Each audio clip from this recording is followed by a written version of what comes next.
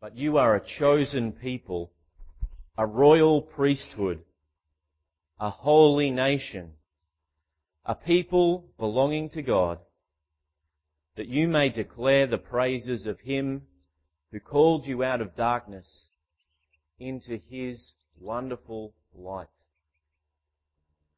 Lord, please be with us today, nourishing and sustaining us through your word.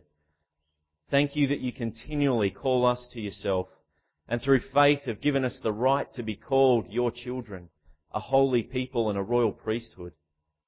Lead us to live in the faith we've received and profess, seeking your constant help and forgiveness when we miss the mark. We pray in Jesus' name. Amen. Today, my friends, is a God-given opportunity for us to get back to the basics, back to our roots, and in quite a special way, actually, back to our foundation.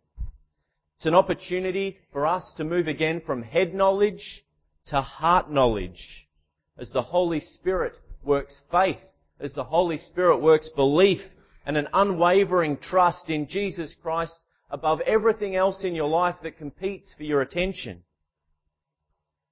Today is an opportunity for us as a community of washed, of justified, of sanctified, holy people, united with Jesus, to be open, to be honest, to be humbled, and maybe even repentant before our God and our Saviour. Today is a new and fresh opportunity to comprehend again who you are in Christ, along with the great privilege and honour that goes with everything that you've received with your new identity. I say received because every single thing that you have received. And I say privilege and honour because you haven't received just any calling, but a holy calling. A holy calling that you and I get to participate in on a daily basis. And that is a privilege and an honour, unless, of course, we've found ourselves cold and unaffected by God's gifts.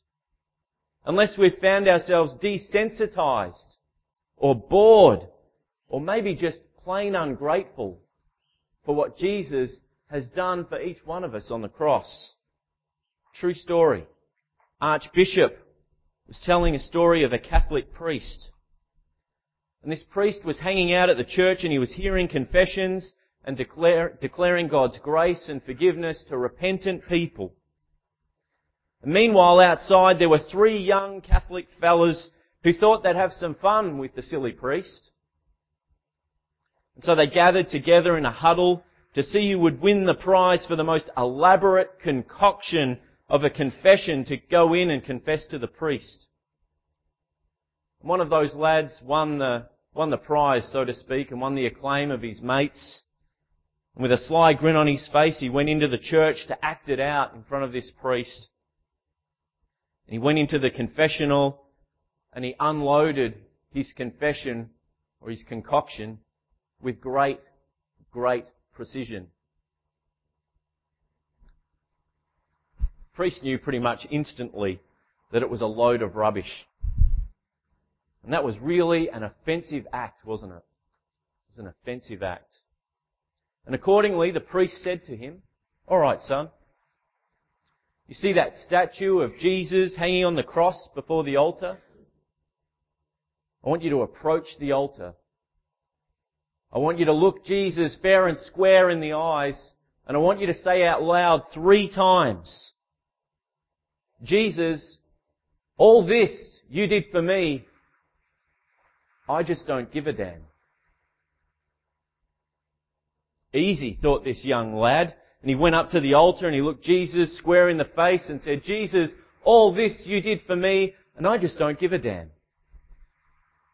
It wasn't so hard. Then a second time, "Jesus, all this you did for me, and I just don't give a damn." Then a third time, he looked up at Jesus hanging on the cross. And he said, "Jesus, all this you did for me, I just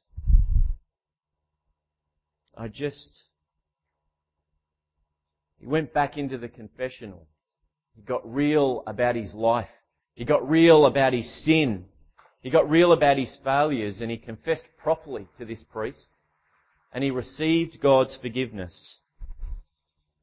The thing is, that kid also went on to become that very Archbishop of Paris who told the story. Those words given to that young boy by the priest, they are confronting.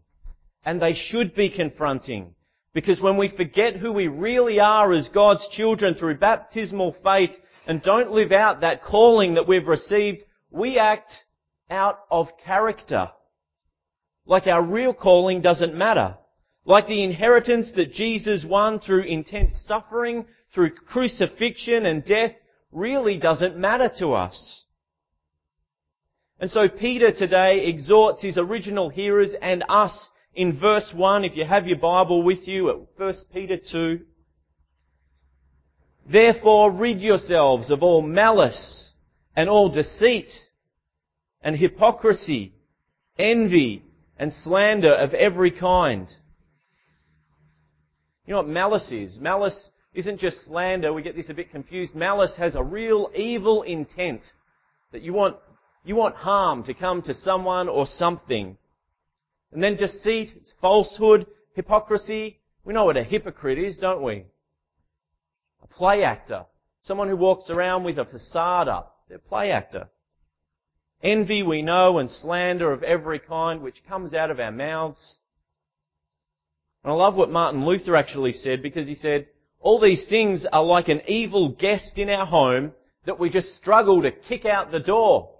It's a good analogy. It's so hard to get rid of these things.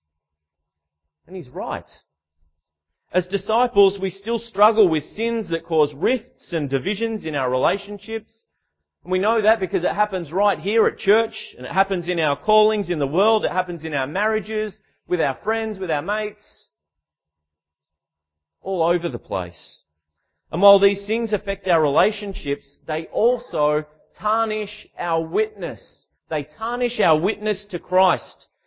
When words are like venom, instead of words that encourage and build up, if our words and actions tear down and destroy, instead of affirming what is praiseworthy and honourable and righteous and pure, then whose praises are we declaring? And so we call on God to fill us with His Holy Spirit. We ask Him for help. And Peter points us to the source of that infilling again today in verse 2. Like newborn babies, crave pure spiritual milk.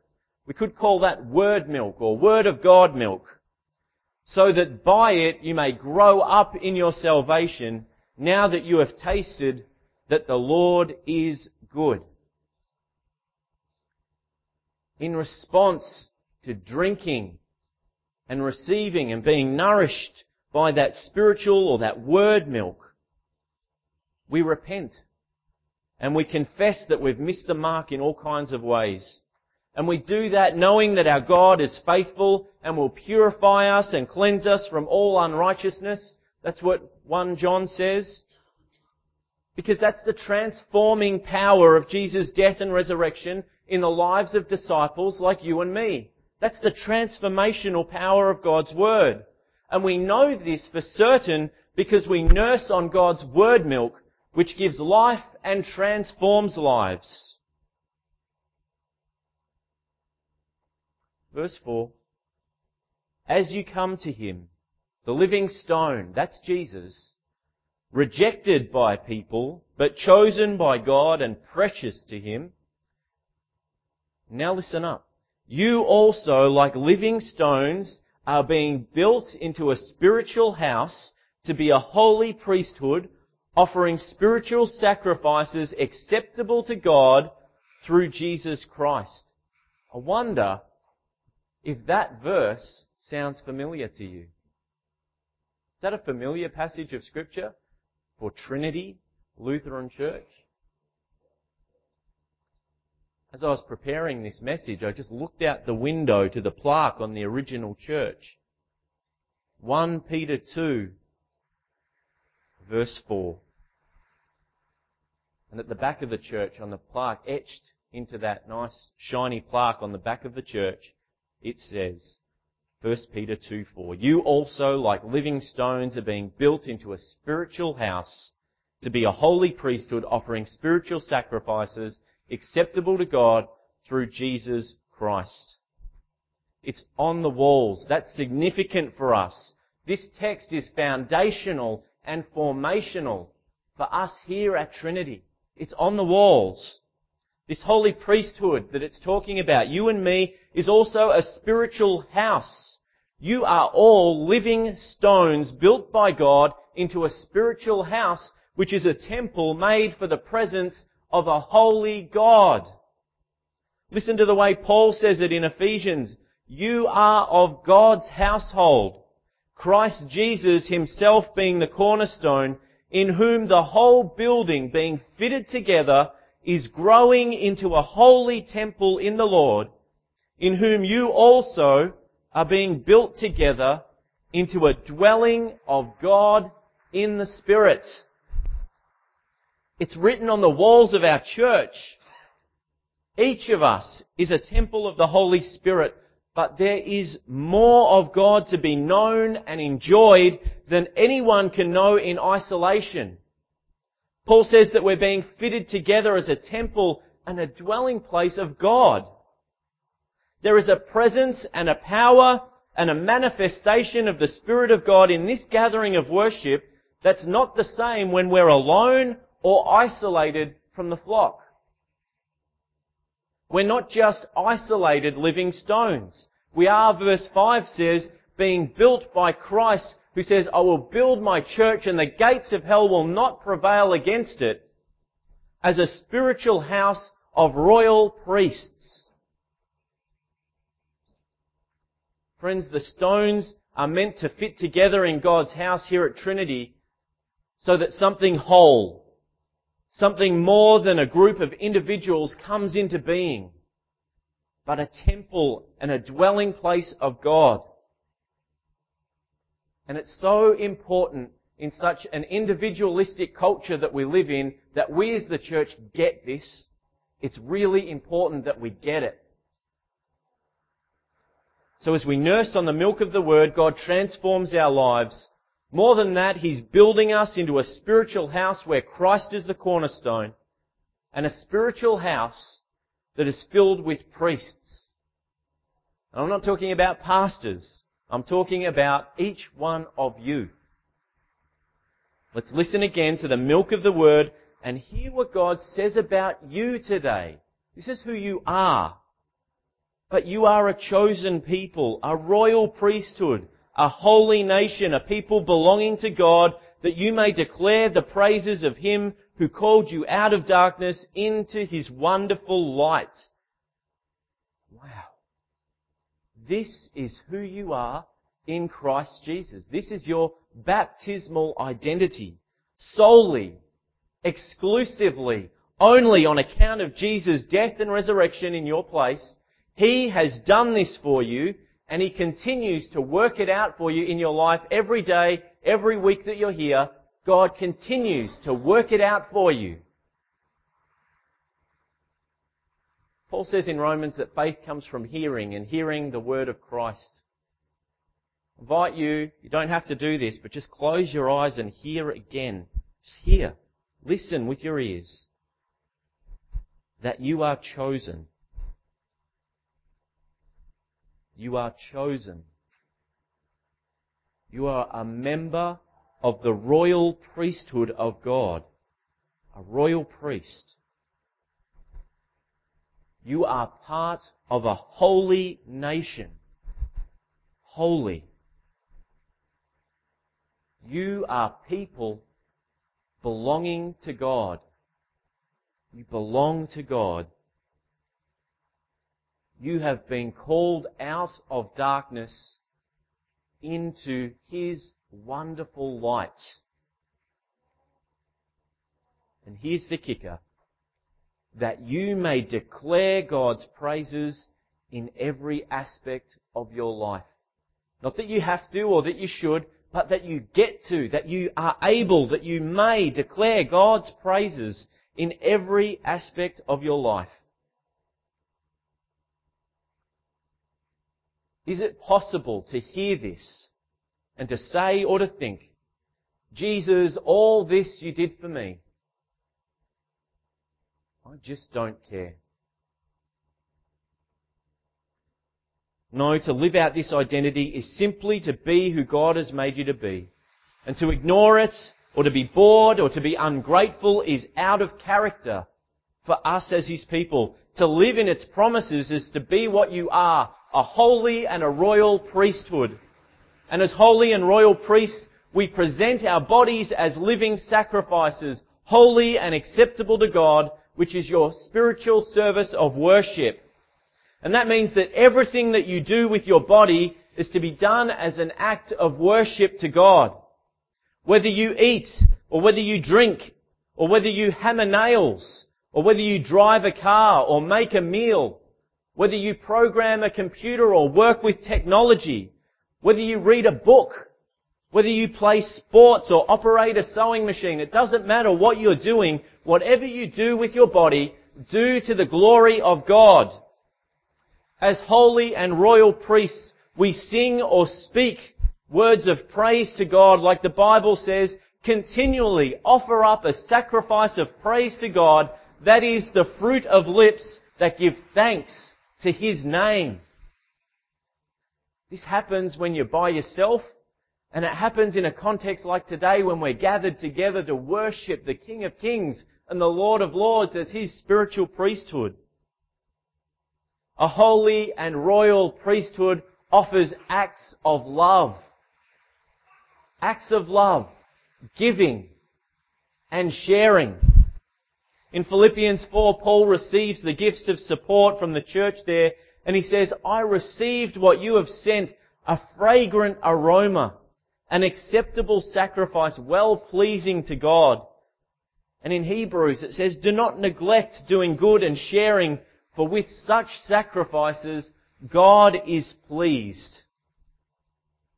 I think that speaks directly into our situation as we ask ourselves as God's royal priesthood here in Cairns, if our giving, if our acts of love are a true reflection of our hearts. The need is urgent. What kind of ministry do we want to see taking place here in the future? And I can say the sky isn't even the limit when it comes to God. There's no limits when it comes to God. But only the royal priesthood in this place can make that call. I'm happy to go wherever you want to go when it comes to ministry, but only you can make that call. It's your call. Now finally, you haven't received just any calling in your life. It's so important that you hear this. You have not received just any calling in your life, but a holy calling that you and I get to participate in on a daily basis. It's such an honour. You have been chosen. You've been called, declared by God to be His holy and royal priesthood. You have a place with the Creator of the universe who has called you out of darkness and into His wonderful light. And so I ask you, how will you declare His praises with your life this week, this month, this year? And how can you live in your priestly calling where God has placed you? That's part of our mission statement, isn't it? Living in the power of the Holy Spirit in the place where God has placed us. We're talking about vocation. We're talking about where God has placed us in life. How can we live out our priestly calling where God has placed us? Amen. And the peace of God, not the priest, the peace of God, which surpasses all human understanding, keep your hearts and your minds safe in Christ Jesus our Lord. Amen.